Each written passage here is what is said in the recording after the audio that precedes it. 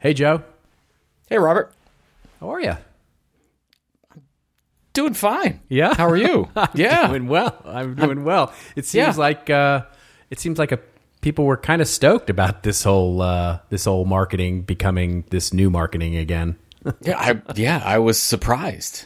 Yeah, I was too. I was very surprised about the level of warmth that we felt. I mean, it was a little overwhelming, actually, about the number of people who were like really stoked that we were back. It's kind of cool. Did you get the feels? I got hashtag the feels. You got the feels. All the feels. The warm and tinglies. That's right. That's right. Hashtag all the feels. All the feels. Yes. Well, what does it feel like to actually have a job again? What? Excuse me? Yeah. You got to speak a little bit louder. I can't hear in my right ear. I see. You can't hear over all of the relaxation, the big giant book that's in your ear. Look, do you want to do this thing or not? Yeah, let's roll.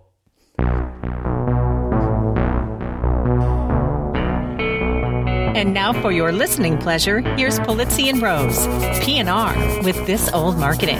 Take it away, boys.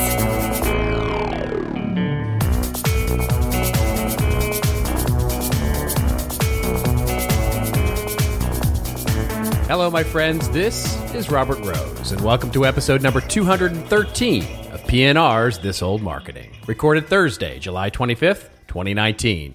And with me, as always, my co-host, my colleague, and the guy who's so handsome that the Face app doesn't work on him. That's Mr. Joe Polizzi. How are you, my friend? That's terrible. Yeah. I mean, it's wonderful. It's true. It's wonderful, but I don't. Have you done the Face app? I've never used the Face app. No? I don't know if you know this about me, Robert, but I have been pushing away from my smartphone so much that I'm almost at the point of just getting a pager. Wow. And I'm not even kidding. I mean, I don't use Facebook at all anymore. I barely open Twitter. It's the only thing I really want it for is texting. So I'm thinking a pager could probably get yourself handle a BlackBerry. Oh my gosh, you're right. That would do it. I want one of the old school ones with the black and white screen. That's right. I want no color. I want no color and no emojis. Get yourself a Palm Pilot. Do they still have those? No, they do not. But no, I could buy a retro one. You could. I mean, I could buy an old one. Get one and you'd be super hipster guy if you got like the old school, like really old school. But remember the flip phones where you had to have the special technique with the numbers? Like you would go, 999 was T, and then 875. Yes. You know what I mean? You had to spell out text with the numbers. Yes, I've been looking at them at stores, trying to figure out which one I want. Actually, I was thinking about the Palm Pilot. You know how big that was? I mean, I don't know if I could fit it in my pocket. And it was large. Oh, it was incredibly large. It was like putting an Apple II in your pocket. Fun fact: one of my first jobs when I was I got into digital marketing was to build a giant startup website for this company in Los Angeles, big entertainment-based company, and they gave me a budget of $250,000 to do the kickoff party. Which was of course .com money back then was like funny money, so it was 200. So instead of name tags for everybody that was the board of directors, we're going to sit around this table and have the first board meeting for this startup company. Instead of name placards that would sit in front of everybody, I had Palm Pilot 7s customized to have their names display and all of the meeting notes stored on the Palm Pilots, and that was their name tags. That's got to be the greatest. I spent ever. like $15,000 on name tags, and worth every penny. It was not worth every penny at all. It was a complete waste of dough, but it was totally fun. So, what was your reception like? I mean, we'll talk a little bit about it because it's been so nice getting warm emails and tweets from people that were thankfully glad that we came back on the air to do This Old Marketing again. I mean, it's crazy. Better than crickets or better than but don't waste your time, guys. The future has passed you by. Exactly. Right. It's been wonderful. It's been wonderful to get all the tweets, the emails. I even got phone calls. I got, it was crazy reconnecting with, I mean, some of the old, memes were coming up in the hashtags, and, it was really great to sort of feel some of those old Easter eggs and fun stuff that I had even forgotten about. And it was great. It just it sort of not that we needed reinforcing, but it was really reinforced this decision that we had to bring this thing back. Well, they better keep listening, or we're going to change their minds. Well, exactly. That's all well, I have on to that say. note, Well, on that note, I had a couple of people ask about our subscriber numbers. Just sort of in the meta nature of all of the things that we talk about, content marketing, and all of that, and podcasting. So I know you've got some of the stats in front of you. I do. And we wanted to share some of that fun stuff because, interestingly enough, also good news. Yes, I mean we're open. We're an open book here at This Old Marketing, and we'll share everything and anything we can because we're lonely people.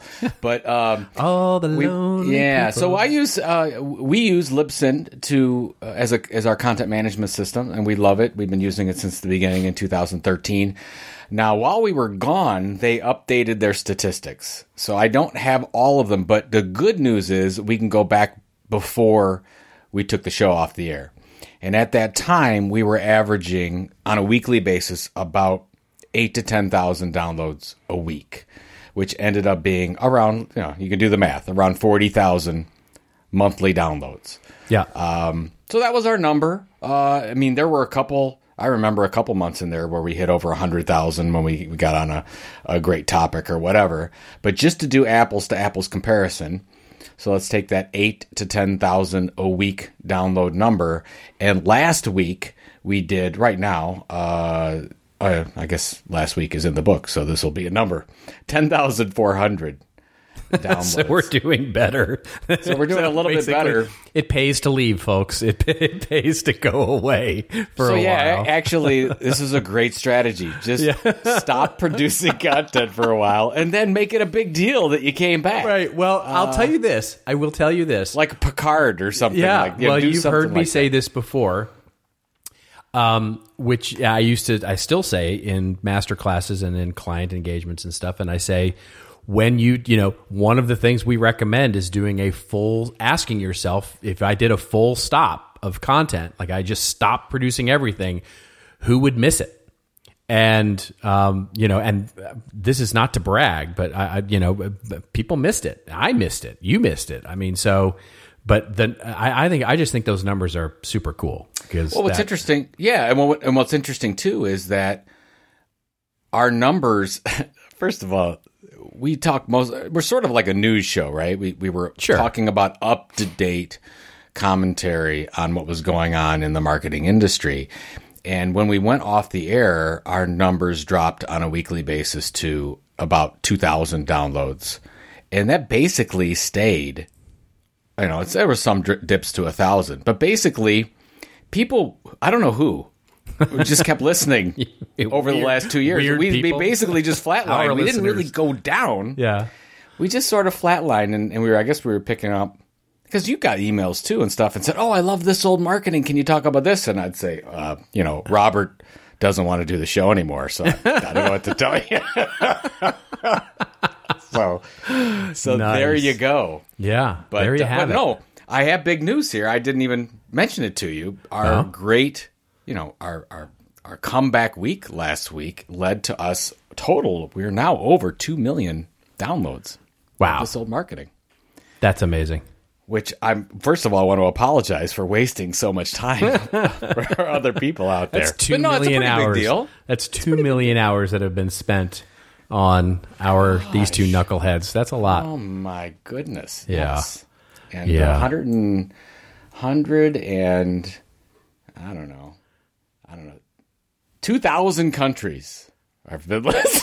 That's a lot of countries. That's more countries than exist, but it's still a lot. A lot of countries. USSR is a big listener. Oh yeah, we're big with the Soviets. Big with the Soviets. But yeah, it's cool to come back and do this. I'll be interested to see, because now that there are so many more podcast listeners, that have just and we'll talk a little bit about it in the show, because there's there's a nice news article about the growth of audio. But it'll be interesting to see if we just keep the wonderful, loyal audience we had, or if we grow, and it'll be fun. And we'll continue to share it if people care about it at all. Exactly. And if they don't, we'll share it anyways. Yeah, well, yeah, exactly.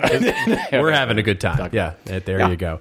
All right, well, then let's get to our show, shall we? And get to the top of the show segment, which is one story from the news that really gets to the theme of the show and kind of tees up the rest of the news items that we'll talk about and snark about. And we're going to start with this news item, and it comes from Forbes.com.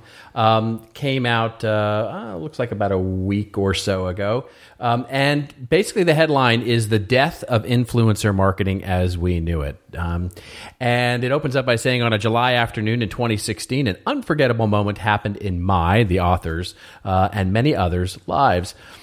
They realized that their Instagram newsfeed was no longer in chronological order. Shock of all shocks. Instagram had finally released algorithmic timelines on every user's feed, and this author believes that moment will go down in the history books as the death of influencer marketing as we knew it. It goes on to explain about the difference and trying to redefine or define the difference between influencers and content makers. And the author goes on to talk about how that the influencer should be defined as one who influences, not necessarily just makes content, because there's some difficulty in understanding how they're actually influencing in terms of making the content that they make. I've got a quick take on this, but I don't know if you saw this and what your thinking was. First of all, I did not see it. Thank you for sending it to me. Yeah. I want to hear your take on it. A couple things about this. The first thing is, I don't agree with the statement that it was the death. First of all, the death. I can't. Can we stop it with the death of? Can we just of anything? Can we? Nothing dies. Death of posts, right? Yeah. I think if vinyl didn't die, which it did not, then nothing's going to die. Right. All right, nothing is going to die. That's not true. It's just that influencers, content creators, just had to think about engagement differently. And what that means is that they just had to be really interesting posts, and they had to focus on consistency and when they delivered that content and things that we've been talking about forever, so that the influencers' posts would show up regardless of, the timeline going away. So first of all, apologies to the author. I disagree. That had really no bearing. It's just you had to think about, I actually have to publish good things consistently over time. And by the way, we've been doing that for 200, 300 years, at least really good content marketing examples and publishers. The second thing was just a non-issue. I just thought this was interesting that this was a paid post from Forbes Agency Council, which I think you have to submit to join as membership, but then they'll charge you to become a member. I believe. If I'm incorrect, and somebody tell me. Yeah. But from what I can tell, because I clicked on it, so it was paid. Which is paid is not bad. Right. No, it's a native advertising piece. It's a totally native thing. But what's your take? My take is similar to yours, which is, we talk a lot about influencer marketing these days, and of course, what gets lost in all of that is what it is we're actually trying to do. Because as you said, this is not something that is new. The brand's use of someone who influences an audience has been around forever. What has, of course, happened with the advent of social media, and especially platforms like Instagram, and Facebook to a certain degree, and certainly LinkedIn, and on the B2B side, and Twitter, and all of the rest of it, sort of platforms, which you speak to brilliantly in Content Inc., which is basically individuals can now become content brands. And it's much, the democratization of basically being able to create your own media outlet as a personal brand has, these platforms have unconsciously or consciously, depending on your point of view, created this ability. So what it has done is basically created the micro influencer, or a much deeper set of levels of influencer that can affect a marketplace by opening up the ability for us to engage with people who can reach particular segments of the market that we may not be able to with our brand. You're seeing this happen With content brands, for example, I know that there are blogs out there. So if somebody, and I'll keep it confidential at this point, was pointing out to me they run a big consumer packaged goods brand, good CPG brand that you would all recognize. And what they've noticed is that they've launched blogs and magazines and all sorts of things that cover the space that they cover. That sort of, as a thought leadership thing. What they've noticed is that the blogs that sort of cover them plus their competition plus their, a wider swath of their of products like them, of course, get much better search engine rankings and get much better, engagement, et cetera, because that's what people are really looking for, sort of those comparison ideas. They're looking for the influencer to help them make a choice. And so they're actually putting more money into building content brands that actually feature their competitors than they are actually themselves. And that's an interesting way of looking at influencers, to say influencers themselves are becoming commoditized to the point where the brands are starting to imitate the influencers. And there's all sorts of things going on under the surface here that really influence, forgive the pun, this idea of what influence marketing really is. And so I think when you start to see, people like the Kardashians, or you see people like other celebrities that are going to perhaps lose some of that capability, that the quote unquote clout that they built up when Instagram does something like take away follower counts, which may happen on other social platforms. We don't know, et cetera, et cetera. Basically, not to put too fine a point on it, they're all building their houses on rented land.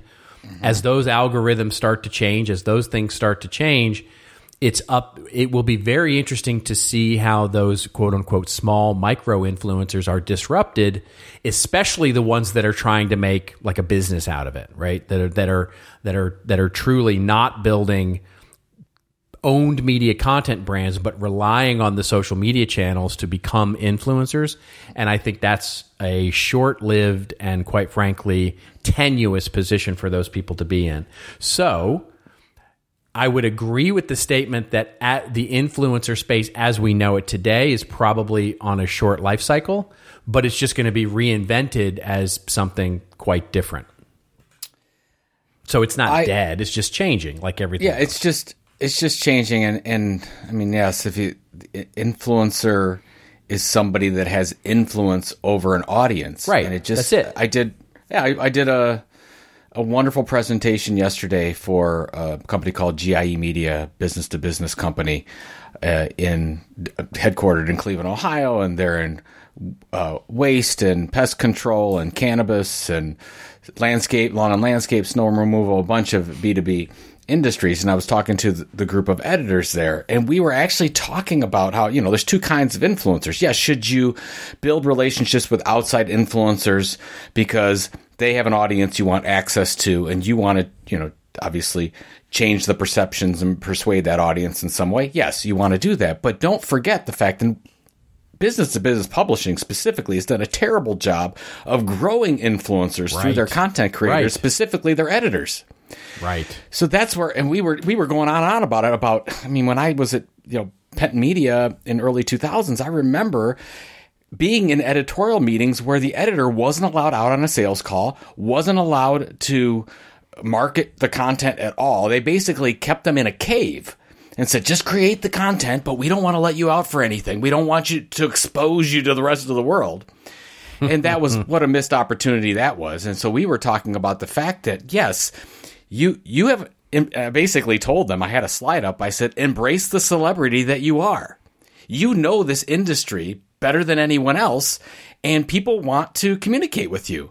So go ahead and pick your channel, whether it's Twitter or LinkedIn or one of those two in the B2B case, and embrace it and pick out a consistent delivery schedule and ask questions to your audience so that when you do and you build this engagement, that when you actually do promote a piece of content, that it gets shared and retweeted and loved and whatever the case is. And that's where I think the opportunity is this article is talking about the outside influencer. The huge opportunity that most brands and publishing companies don't take advantage of is looking at the content creation experts they have and saying, wow, what can we do to work with you on training and teaching and scheduling to figure out how you can become the celebrity. And yes, I know you might leave someday, so I have to take that chance, but boy, you can help build your asset and build more subscribers and whatnot if you do that. And I would imagine most of the people listening to this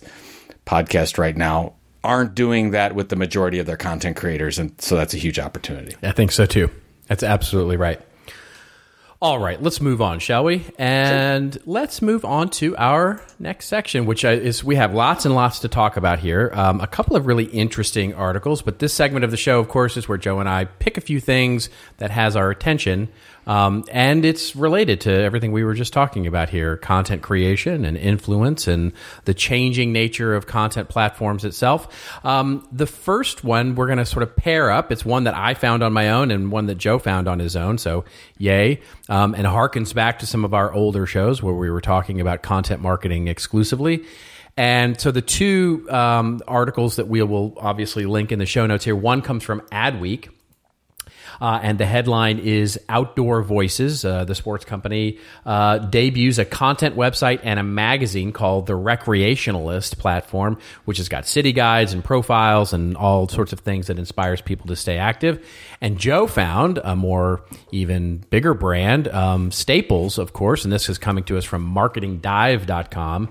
The headline here is Staples, the sort of big office supply brand, launches a new magazine as part of Work-Life brand refresh. They've completely refreshed the Staples brand around the idea of work, the state of work and work life, and have launched a print and digital magazine with apparently a circulation of 250,000 to boot. Why don't we start with you? Why don't we start with this idea of Staples first?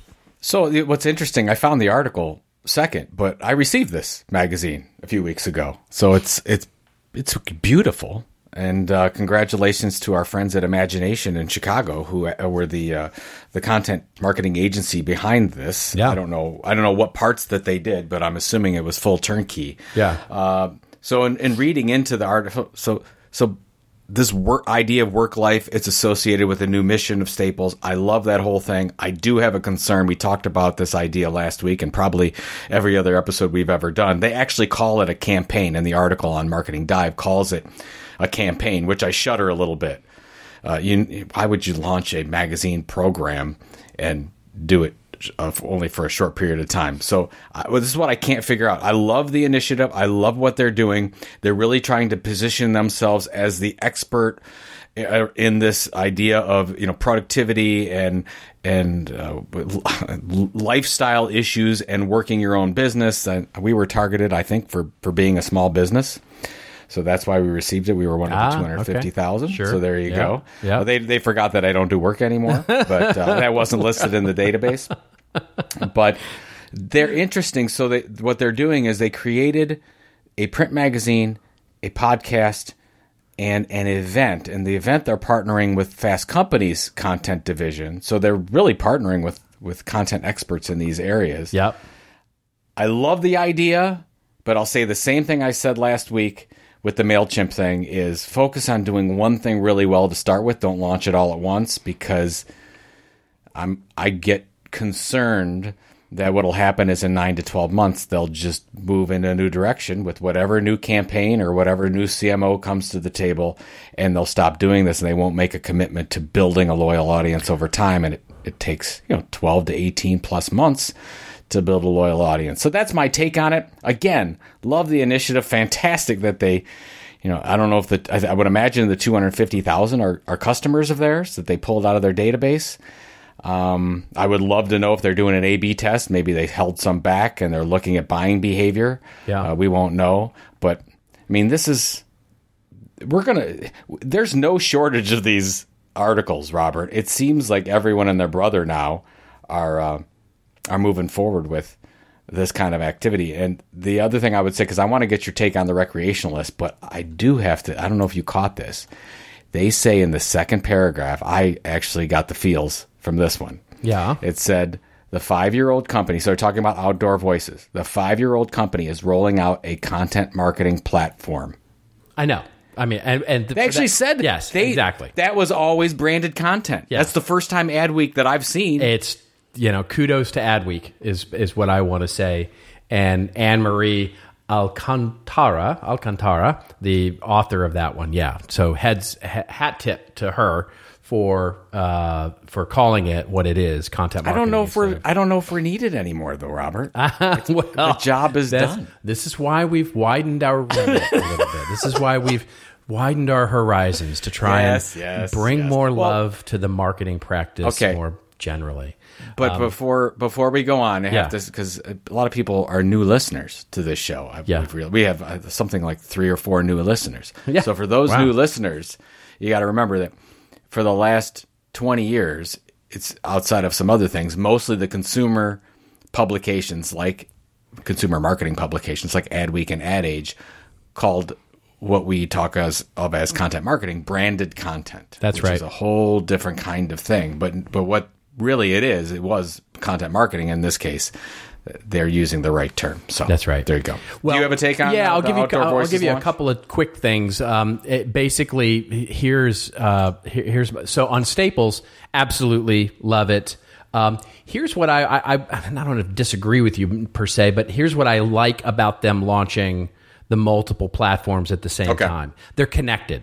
They're connected to one content brand. In other words, what I think the difference between that and MailChimp is that MailChimp's launching all these different things. Different shows, different audiences, different things, and they're not basically putting their bet.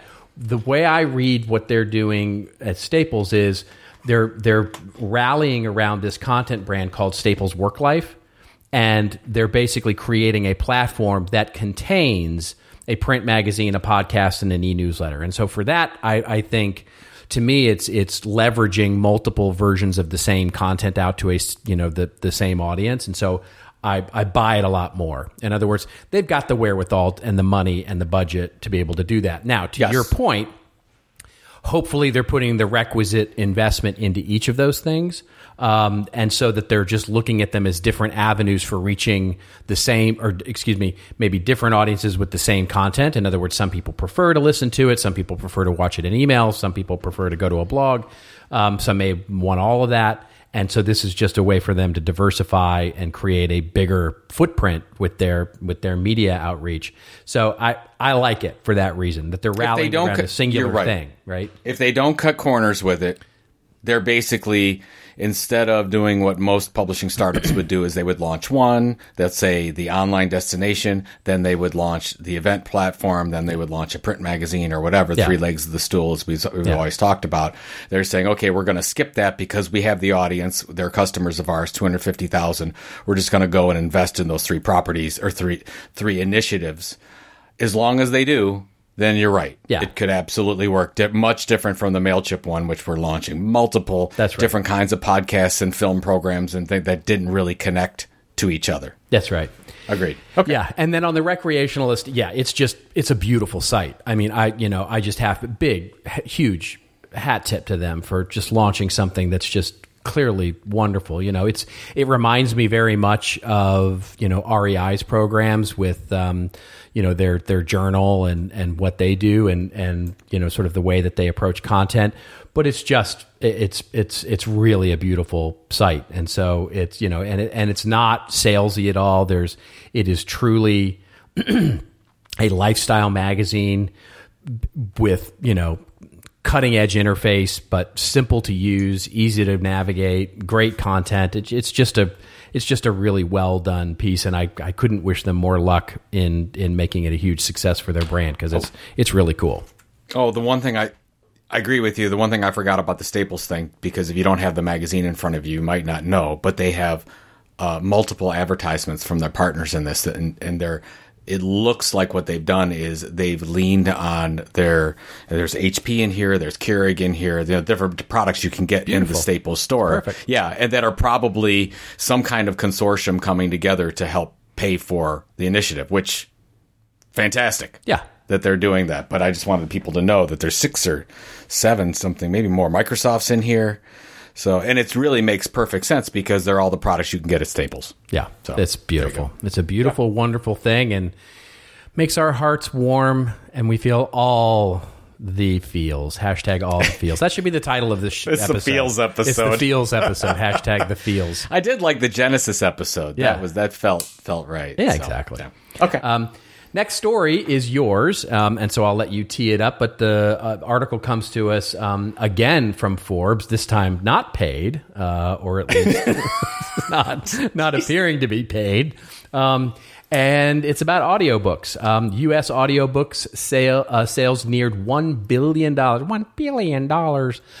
in 2018, growing 25% year over year. The audiobook industry continues to boom, says the article. And according to fresh data from the Audio Publishers Association latest survey, U.S. publishers reported audiobook sales in 2018 that totaled $940 million, a revenue figure that has grown a full 24.5% year over year since 2017. Unit sales are even up more, rising 27% over 2017. Seventh year in a row that the audiobook industry has seen double-digit growth, making this just the last survey to confirm what we already know. Audiobooks are basically very popular, and audio consumption is way up. So what say you, Mr. Polizzi, what do you have to say about this? Well, I keep seeing more and more of these audio, voice-driven activities. This was just one of them. It was interesting. They say now that 50% of all Americans listen to one audiobook per month, which is pretty impressive. And then of those 55%, so basically half of those listen to podcasts. But still, you got to keep in mind the 25% growth and the $1 billion in total sales. The whole market's 26 billion. Yeah. So it's still a very small number. We have a long, long way to go. And it reminded me, I saw this article and I told you a little bit about it. Paul Reitzer did a fantastic job at the Macon Marketing AI conference that was in Cleveland last week. And during the general session, Mitch Joel, good friend of both of ours, spoke on the idea of voice and the future of voice. And I got to tell you, I got so motivated by the opportunity on the audio side. This is, of course, audiobooks just one of them, but another example, and there were many that Mitch gave, but he was talking about the personal the voice assistants like your Alexa Echoes, your Google Homes and whatnot, and was saying how many of these devices are in homes. And I guess I don't have all the stats in front of you, but the one that I remember is that if you had 1 in 4 U.S. homes has a personal voice device like an Echo. And of those, if you have one in your home, you have at least 3 on average, 2 or 3 on average. So you have multiple ones around the house, which makes perfect sense to me because you go in every room and you ask whatever. But then he was saying, okay, let's look at specifically, he was breaking down Alexa. And he said, and I'll put these in the show notes as well because I don't think I sent them to you, but this is one from TechCrunch from a few months ago, and it says more than 100 million Alexa devices have been sold. Okay, so we've got 100 million of them out there. And then at the same time, also from TechCrunch, it says the number of Alexa skills in the U.S. has more than doubled from about 26,000 to almost 60,000 skills. Now, what Mitch was talking about in his presentation, Mitch said 60,000 skills seems like a lot, right? But think about it. He said you have 100... What was the number? 100 million devices. Right. 100 million Alexa devices. And you have basically, think about it, you have 60,000 websites that are optimized for that device. He says, yeah, you can get other content on there, but think about it from when the web was just starting in the 90s. If you only had 60,000 websites available, you'd say, well, oh my God, what an opportunity. There's hardly any websites out there. And that's what he was saying is that, wow, what an opportunity as voice starts to take over with everything we do in B2B and B2C, because he had plenty of examples in both, and saying what an opportunity it is to think about a consistent content initiative, whatever it is that you're thinking about, whether it's podcasts, whether it's audiobooks, whether it's different things you can do. It's you probably seen the one of Gimlet Makes of Chompers. Have you seen this one? Yeah, exactly. Yeah. Where basically people brush their teeth. The kids brush their teeth for 2 minutes, and it's a story they listen to every night. It's 2 minutes long. It tells you when to move to the upper, bottom teeth, and all that. These are the types of things that are not only utilitarian, but I think essential to making these devices work. And Amazon developers are desperate for really good content. So anyways, I'm just psyched up about the opportunity at voice. Of course, the audiobooks was just one, but I want to get your take. Is it as big of an opportunity as I think it is, or what are you seeing out there?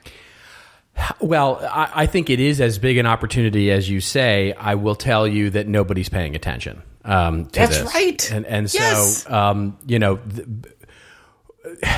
and I'll get to this a little bit when I get to my rant, which is related to this. But right now, the idea that any marketing department in B2B or B2C or nonprofit can focus on something like this, can actually focus on developing these things.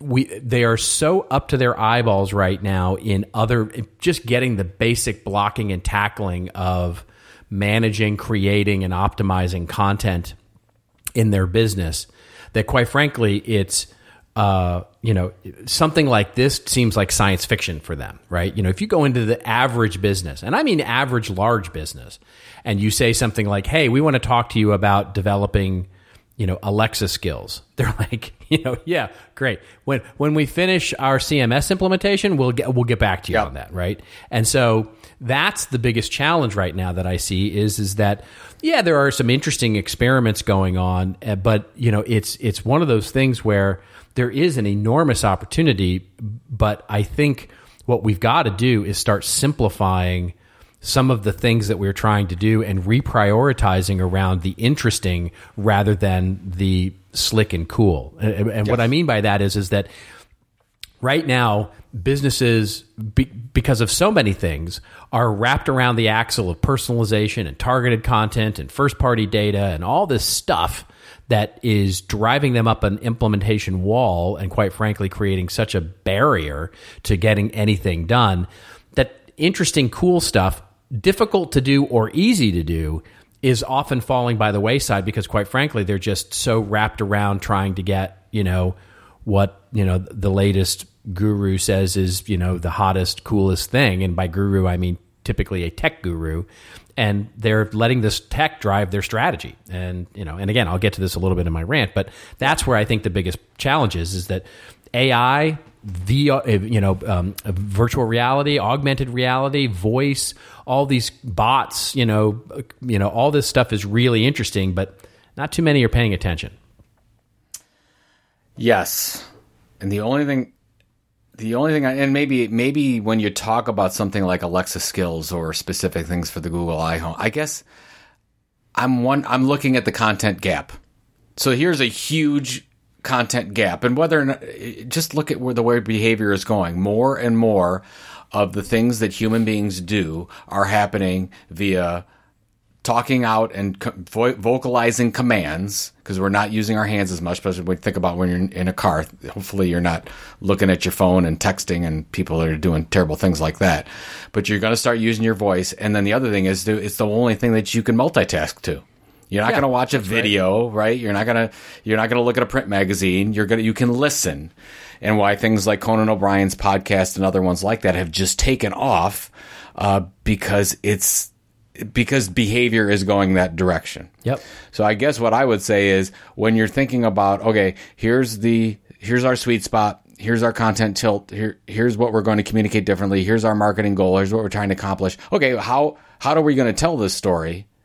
I think more and more we're going to lean toward voice. If I were running a marketing organization right now, I would have all of my search experts looking at this space. I would have everybody in all of my SEO optimizers and content optimizers looking at this space, because this will become the new SEO, the new ability for us to rise to the top of where we're going to compete with our competitors for placement in voice commands.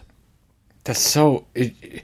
I was talking with somebody at the conference about this, and we were actually saying, well, what year is it, sooner or this is way out there, where you won't be typing in anything for search? It's already happening. Yeah. But more people will probably still type in for search than I know some people that text via voice command only. They never click on anything. So it's interesting to see how fast that's going to go. And now, once that behavior happens, then look out. Because That's the way people are going to want to communicate. That's it. But there's no content Once that there. happens, then look out. Look out. Look out. But it just seems like such a huge opportunity that people are missing because there's just no content there. Maybe you should start a company. Oh, jeez. No, don't tell my wife. It's not going to happen. I promised her that I would take a break for a while. Yeah. So. Well, speaking. Do you think of how long I had to do to convince her to talk with you for I an know. hour every other week? Trust me. I'm aware. I'm well aware. Yeah. All right. Well, speaking of moving quickly, we have once again a wonderful sponsor to speak to actually talk about our future trends and what's going on.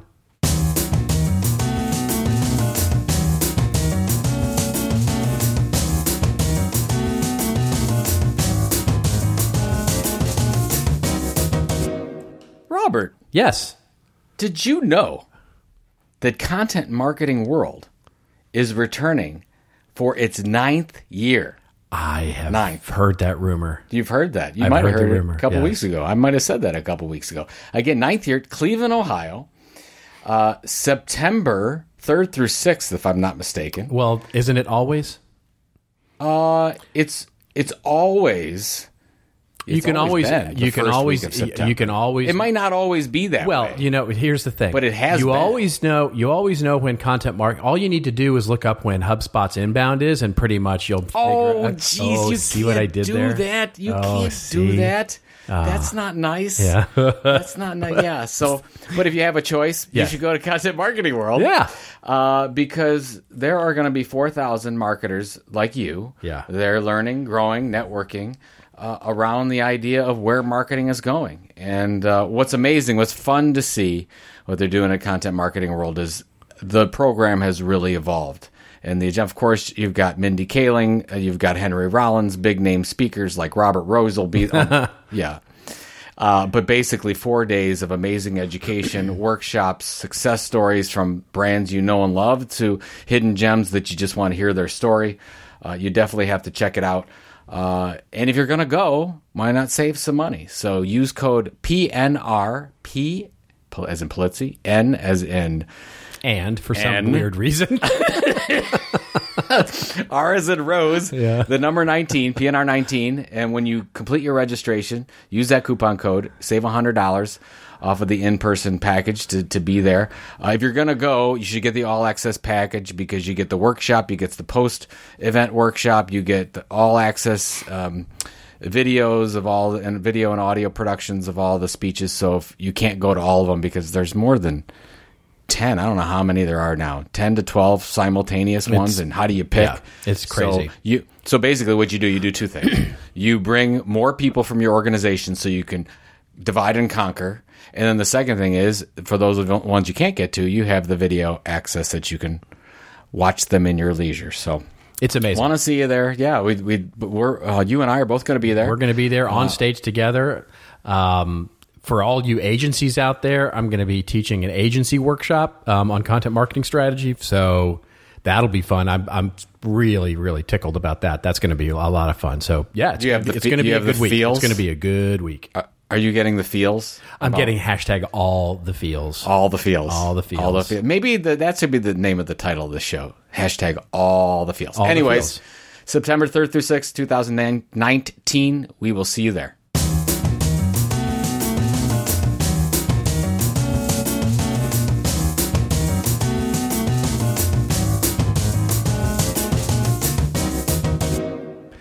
All right, folks, it is now time for our last segment of the show, and it's your favorite. It is something that we have missed for doing for some time now, and it's, of course, our rants and raves section of the show where Joe and I go off on a little bit of a rant or a little bit of a rave over something that gives us hashtag all the feels, or, quite frankly, something that makes us really annoyed and irritated with everything. And so I went first last week, and so you're going first this week.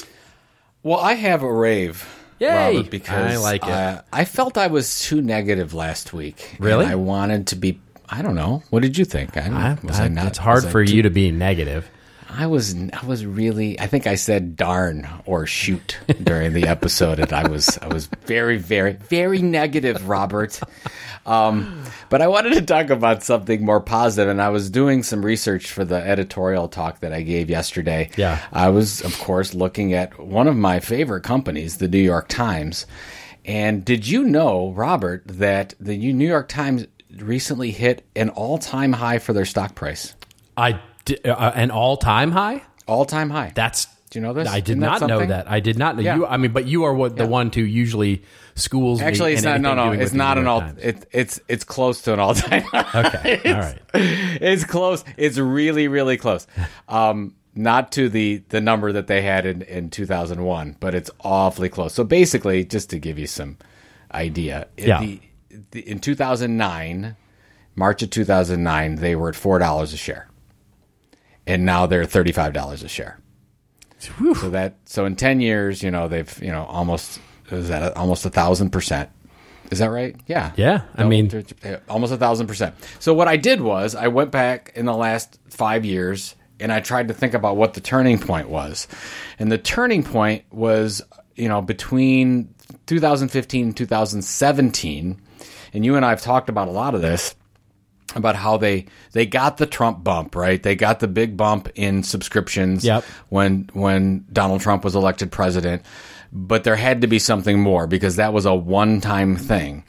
And the executive team... It depends on your point of view, I suppose. But yeah, go ahead. I can't even comment on that.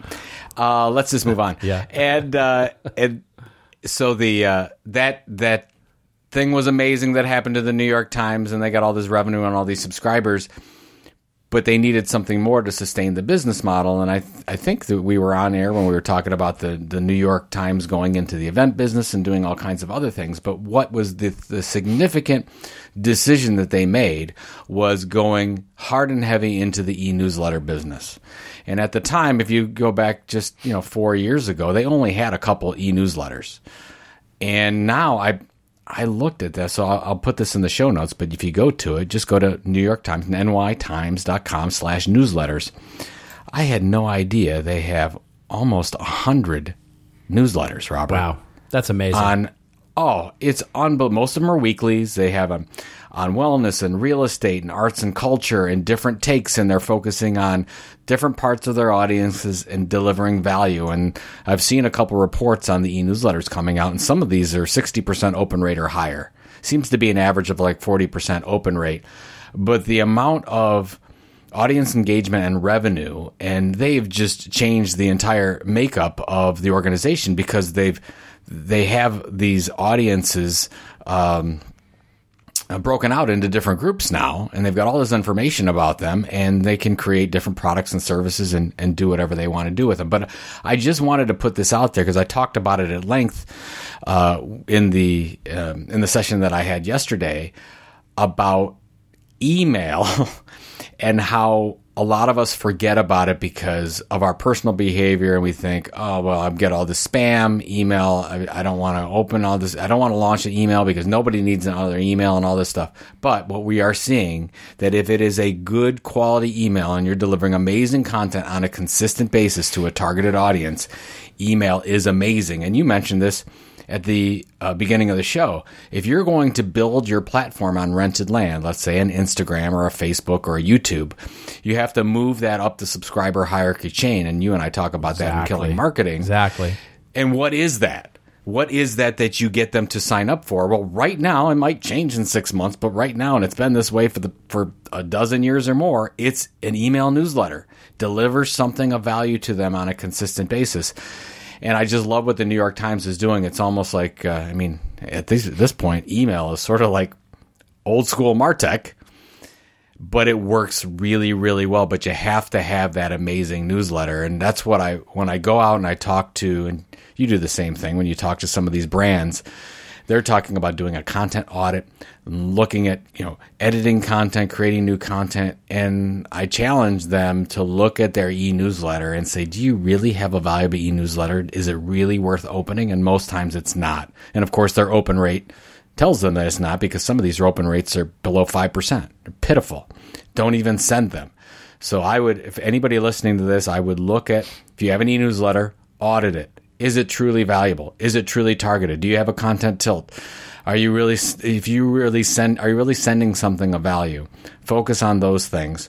And then if you don't have one, is there an opportunity for one so that all these followers that you are landing on social media sites, that you can actually have a one-on-one relationship with them without, giving all that control up to other platforms. So just wanted to throw my hat out, rave this week to the New York Times and their e-newsletter initiative. The failing New York Times doing so well.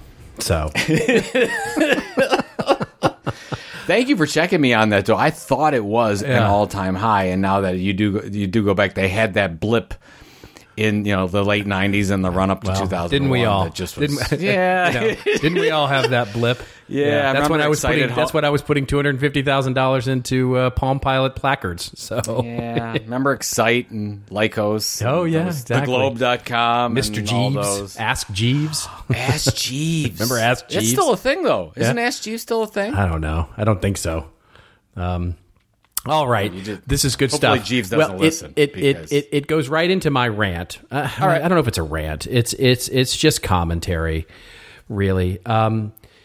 So you know the Martech event, right? You know the conference, the Martech event. Great conference, wonderful folks there. Scott Brinker, of course, being sort of the big voice of that brand and everything. They wrote an article. Of course, we'll link it in the show notes, and they basically have added a tagline.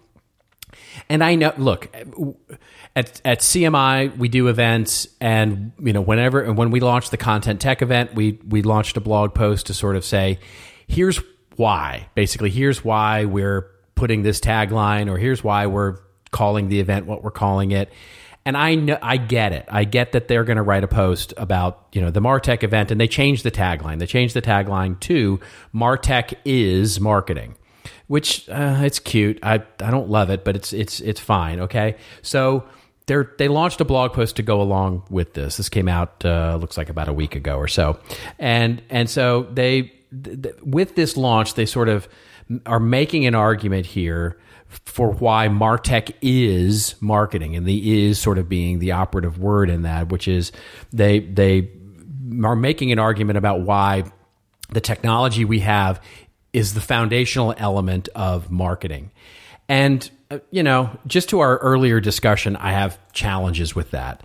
And so I guess what I'm saying is that this isn't really I'm not going to harp on their tagline or their raison d'etre or whatever they're trying to support here, because that's perfectly theirs and fine, and I love all the things that they do. I guess my commentary here is that I just want people to be a little cautious about this, because the argument that's being made in this post, and the sort of inherent argument that's being made with the idea that marketing is technology, they actually say it as and Brinker is the one they quote here by saying basically strategy is important, but execution is more important.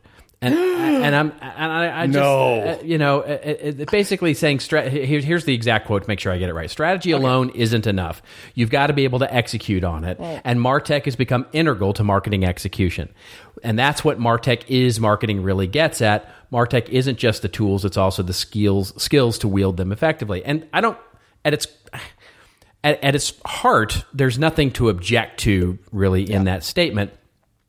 But what I want to sort of implore marketers is, well, can we just try a little strategy first before we sort of say strategy alone isn't enough? Can we just develop some strategy, a little bit of strategy first, and then sort of make choices around marketing technology that will help facilitate that? Because just to the discussion we were having 5 minutes ago, this idea of Martech becoming the strategy, the technology sort of setting our priorities, is preventing us from not only executing against the basic things, but it's also preventing us from, quite frankly, doing some of the more interesting experimentation we might do in search, voice, AI, and those kinds of things, because we're so keeping up with the Joneses. And this article makes reference to it. This is something we actually did a research study on not too long ago, and we found that Gartner has now found that for the last year was the first year ever that we actually spent more as a marketing department on technology than we do humans.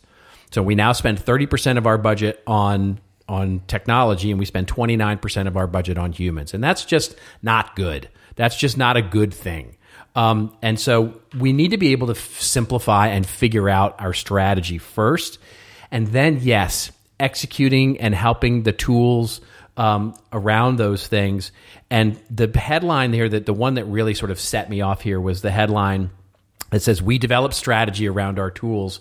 And basically, I want us to set the strategy and then figure out what tools will support that. And Yes. so, again, I don't want to harp too hard on this because I know why they're doing it. I know they're setting a tone for and trying to, basically say why MarTech, the event, is important, is you should come to it.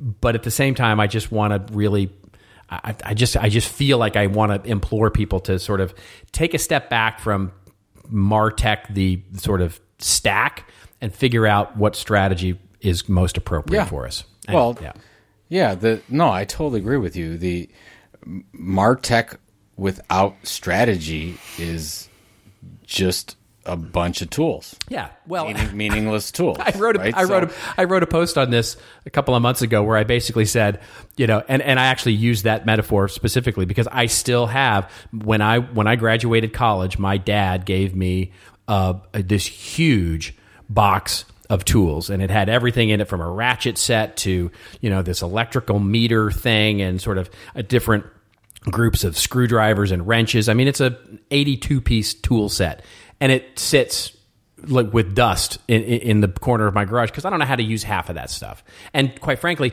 don't ever have a need for it. But I have the tools, but I just don't ever have a need for it. My my philosophy on life is if it can't be fixed with WD-40 or duct tape, it's broken by a new one. So basically, that the point. Your point is a good one, which is without strategy, it's just a box of tools. Well, and even if you look at marketing automation, you and I have talked to a number of players that say that well over 90% of the features of their tools not used. Yeah, never used. Never used. Yeah. But there was the surge that we had to have marketing automation, and the way that you and I always talk about it is that the pain. Nothing against any tools. I have nothing against any specific tools, but you want the pain to be so bad of the way that you're doing it that then you'll say, we have to have this tool, this marketing technology, in order for us to breathe. Because you want to wait as long as possible. And what we saw so many, especially large brands, do is that, as soon as marketing automation came out, they had to get it. I'm working with a client right now. I'm working with a very large, you'd recognize the brand, huge enterprise level client that spent 7 figures on an enterprise content management system. They are 18 months into their content management system implementation. The marketing team literally cannot even update the website because the technology group that's implementing the templates for the CMS haven't gotten around to that part of the website yet. So they literally cannot, without hand coding the HTML, get anything up on the website. And that's just, that is crazy making. And so but by the way, whose fault is that? I don't know. Is it the fault of the CMS? Is it the fault of the complexity of the technology? Is it the fault of the technology group that can't implement it? Is it the fault of the marketing people who didn't have a contingency plan ready for that? It doesn't matter. Business isn't getting done. Yeah. So the way we'd want to end is if somebody wants insert anything. I want to do even if it's a print magazine or a blog, or I want to buy this or that or whatever, you just have to ask why. Exactly. And you have to push it. Yeah. And sometimes the best answer is no. Like, no. Yeah. No, we're not going to do. No. And actually, you should practice this at home, especially anyone involved in content marketing, is when somebody says, can we do this? Can we add more product promotions in our content? No, we can't. Go away. Leave me alone. I'm working on really great content here. That's easy. Okay. That's easier said than done for somebody like you. I'm going to say it all. For somebody like you, that's a lot easier said than done. Just say it. No. Yeah. No. Just say hashtag all the feels. This Just is say what no. you do. Yeah. Hey, so Say yes to that. What are no you? to everything else. What are you up to this week? Oh, it's right now we're getting ready for our 13th annual Orange Effect Foundation Golf for Autism. It's our biggest fundraiser. It's on Monday, August 5th at Elyria Country Club. We have 2 shotguns. This will be our biggest outing ever. We have wonderful supporters like yourself, Mr. Rose, that have helped us get this to where it is, and we're basically getting all the signage together, working on the program. We've got amazing volunteers that are helping us, and then all the proceeds go to children who can't afford speech therapy, and we provide grants to those kids so that they can have consistent speech therapy. That's That's what we are working on right now. What are you working on? I am working on. I've been home for the last couple of weeks working on the rare local client, which is a client in Los Angeles. Is very rare. So I haven't been traveling all that much, but that changes next week as I travel to Boston, and will be off when this show airs. I will be on a plane and winging my way to Boston for another client engagement, and then back home for another week, and then my travelness goes absolutely crazy, and I really don't stop until the end of the year. So it'll be an interesting couple of weeks here at home, and then getting ready for a busy fall. And of course, Content Marketing World, getting ready for that. Yep. There you go. Absolutely. So where do people get in contact with you? Wow. We're gonna do that. That's just so nice. Yeah. So if you're interested in any of that, of course, content strategy, content marketing, and all of that, go to contentadvisory.net. The .net are the dad genes of domains, and so I am the dad genes of all of that. So it's contentadvisory.net, where you can learn about all those things and sign up for our newsletter and all that. How about you, sir? Where can people learn? I have a bi-monthly newsletter that some people seem to like, and I get to talk about whatever I want. Most of it's marketing related. You can find that at joepulizzi, PULIZZI.com/newsletter, and sign up for that, and we'd love to have you. Absolutely. And that wraps it up, folks. We are signing off. And if you like this episode number 213, all of you who are new, all of you who have come back, thank you very much. That's right. Subscribe or resubscribe. Get yourself a shiny new subscription to our little show here. Our aim, quite frankly, is we want to be the #1 marketing podcast, not just content, marketing, business, full stop. And we need, of course, you to do that. All your encouragement from the hundreds of you, and of course, that's no lie, have come up to us and said, we're so glad you're back. We missed the show. Well, thank you. We are back. We are doing this consistently. For those of you who asked, if this is a tease and we're going to go away again, nope. We have full plans to keep this thing going for a while. We're publishing twice a month now, just to make that clear. Basically every other week with a special episode here and there as we go forward. And if you're so inclined, of course, the review on iTunes are always great to get that started again, even if you want to re-review the show, or even if it's just to say, oh, geez, they're back. What a couple of knuckleheads. If you're interested in hearing more from either Joe or I, of course, you've got Joe Pulizzi's newsletter. You've got contentadvisory.net from me. And, of course, story ideas. Hashtag us up with This Old Marketing. Hashtag us up on social. We love the story ideas. We love the comments. We love the memes, all that stuff. Remember, everybody, it is your story to tell. Tell it well. We'll see you in a couple of weeks on This Old Marketing.